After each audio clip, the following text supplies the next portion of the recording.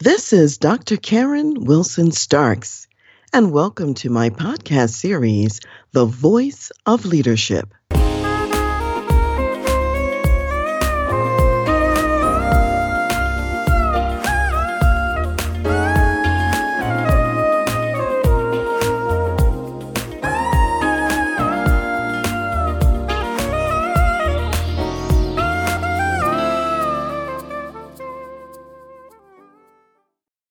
Do you remember the Tylenol scare of 1982?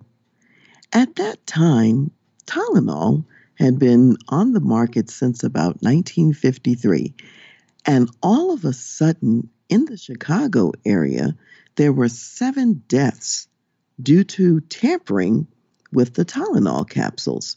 So someone was actually opening the capsules and putting in potassium cyanide, and people were dying. What a tremendous disaster. And just imagine if you were the business leader at the time of Tylenol and you're going through something like that. Well, at that time, the business leader had to make some decisions. What am I going to do? How are we going to handle this? This is obviously poor press for the company, and so on and so forth. I just want to remind you about what steps actually were taken during the Tylenol scare. Number one, first of all, the company recalled 31 million bottles of Tylenol capsules. Whether they knew if they were tainted or not, 31 million bottles were recalled. And secondly, the company offered to replace those Tylenol capsules with a safer product, which was a tablet. And they gave those replacement products to the customers without incurring any additional charge. In the end, Johnson & Johnson spent about $100 million to actually make reparations here concerning the Tylenol scare. And as a result of this incident, the industry, as far as packaging of medicines and things, changed because they then came up with the tamper-proof packaging. And so that's what happened out of the Tylenol scare. Now, I want you to contrast that to a scenario that happened in 2009, 2011, we'll refer to as the Toyota scandal. And at that time, there were a number of people who were dying in car crashes because the accelerator pedal would accelerate to a high degree, and even if you were trying to brake or trying to stop it, it wouldn't stop, it would just speed up and go faster. In this situation, the Toyota executives, rather than just coming out and saying what was going on, they did some preliminary kind of work, and they thought, oh, it's the floor mats in the car, it's user error, there are various things. And so they did some few recalls early on to try to deal with the sticking pedal, try to deal with the mats in the car, and so on. And they also had some repairs done. However, those repairs weren't always done properly. So the problems continued, and people continued to have these crashes, often resulting in fatalities. And those fatalities ended up being up in the 30s. In the end, ultimately, they weren't being totally transparent about the real problem. The real problem had something to do with the wire throttle system in these cars, and the company knew something about that already. And because there really was a cover-up involved, the U.S. Justice Department actually assessed criminal penalties of over $1 billion to Toyota for this particular crisis that happened. So we can see that if we compare both of these situations, both organizations, we see that Johnson & Johnson with the Tylenol scare took a very different approach than Toyota did with the Toyota scandal. And I just want to highlight a couple of those points. So number one, when you're in a situation like this, what you want to do is more similar to how Johnson & Johnson handled it. So number one, you want to show concern and compassion, both in word and deed, for the people who have been affected or who have been harmed by the problem. Number two, you want to create and then implement a plan to address and resolve the problem. Number three, you want to take definitive action to really deal with it. It was definitive action for Johnson & Johnson to recall all of those bottles of Tylenol and to replace them with a safer product. And then number four, you want to keep shareholders, you want to keep the public and people informed through regular communication about what's going on and what steps you are taking to address the issue. And then number five, you want to learn and make improvements so you can move forward in a different way. And that's how we ended up with the tamper-proof packaging for products in the future. So as we're talking about this, I want us to also look at another example. And this is an example that had sort of a mixed results. This was in 2010, and this was the Chilean mining accident where we had about 33 men who were trapped 700 meters or 2,300 feet below ground in a mine when the mine collapsed. And those men were trapped there for about 69 days. And what I want us to pay attention to is the contrast between what their government leaders did and what the company leaders did, the mine company leaders.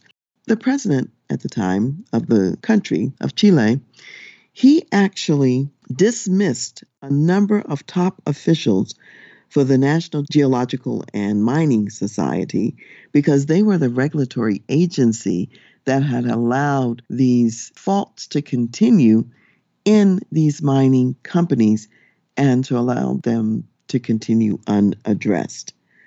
Also, he closed 18 mines because they also were considered dangerous, and he put 300 other mines on the watch list because they also needed to make some reparations and do some things that were different. And what the president said is that cost is no object. We are going to rescue these people. So they partnered with many other agencies, including international resources outside and beyond Chile. And about 1/3 of the private donations that came in, they were from private sources, 1/3 of the donations that came in to help with this rescue effort. All total, it took about $20 million that was spent to actually engage in this rescue. And while they were doing this, think about it, 69 days is a long time. Not only was there communication with the public and those of us who are watching it from the outside, there was also communication with the miners. And so there was one point when the miners attached a note to one of the drill bits that came down, and it said something like, "Estamos bien en el refugio los 33," which roughly translated in English is that all of us, meaning all 33 of us, are doing fine in the refuge. There was like a little room of refuge where they were kind of waiting to be rescued. So that's a bit about how the country handled it and the president of the country. Now, if we look at the mining company, it was the San Esteban Mining Company. They were known for operating unsafe mines. And already in the preceding 12 years, they had had about 8 deaths. And the workers knew about some of the difficulties that were going on, and they reported the problems. However, the company continued to operate without listening to the workers and without making changes. So, for example, there were ventilation shafts in the mine, and they were required to have ladders at those ventilation shafts, which if the ladders had been present, then the miners might have been able to get out by climbing up those ladders. However, since the ladders were missing, there was no alternative escape. In addition, the mine maps were also out of date, and they hadn't kept up with that. So we find that even with these reports of problems and difficulties and things going on, the mining company chose not to invest in improvements. And instead, they just paid their workers higher salaries than what other mining companies paid so that the workers would take that risk and take that chance and risk their lives because of better pay and the ability to take better care of their families. And that's assuming, of course, that they would live. So in that story, we have both some aspects of people doing the right thing and also some aspects of people doing the wrong thing. So I want us to think about what are just general principles to keep in mind, because in companies and organizations, as you're developing products and services, no one is perfect. So a disaster really could happen. And so number one, as far as general principles, is to remember that mistakes will happen. True leadership responds differently when the mistakes occur. So it's not that good companies don't have mistakes and bad companies have mistakes. Both good companies and bad companies have mistakes. The good companies respond in a different way. So number two, you want to think about being proactive rather than reactive. You get on top of it in advance. And in fact, you focus on prevention. There was a lot that could have been done in the mining accident that would have been preventive, and also probably true with Toyota in their situation as well. So be proactive more than reactive. Number three, be transparent and honest in your communication with the public about the scenarios. Engage in a full disclosure rather than a cover-up. A cover-up usually does not end well. And then number four, prevent further injury, even if it's costly. Even if it cost you millions of dollars, as it did Tylenol, prevent further injury. And number five, create better future systems from what you've learned from this process. So the bottom line of what I want us to think about is that at the end of the day, human lives are infinitely more valuable than any amount of money that we might spend to correct a problem. And a company that demonstrates this level of understanding about the value, for example, of human life, or about the value of protecting the environment or whatever it may be, that company will be admired and appreciated even in the midst of a crisis. So you want to have an internal culture that seeks to uncover and fix mistakes and errors. And that kind of an internal culture is much more aligned with what we've been calling the learning organization that learns, that mines the information from mistakes and moves forward in a productive and a positive manner.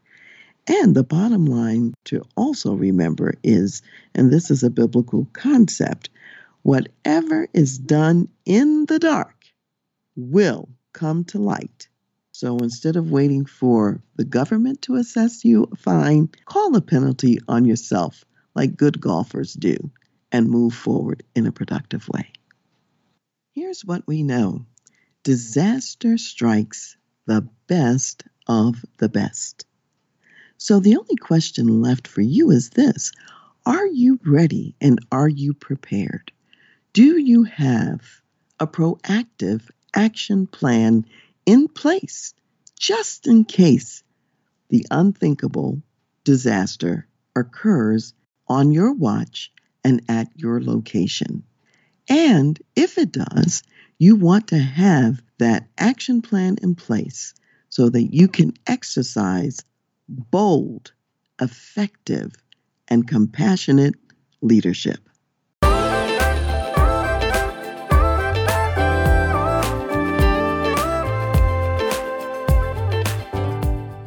You've been listening to The Voice of Leadership with me, Dr. Karen Wilson Starks. And I want to give a special thanks to jazz saxophonist Ron McMillan for granting us permission to use his gifted music on our show.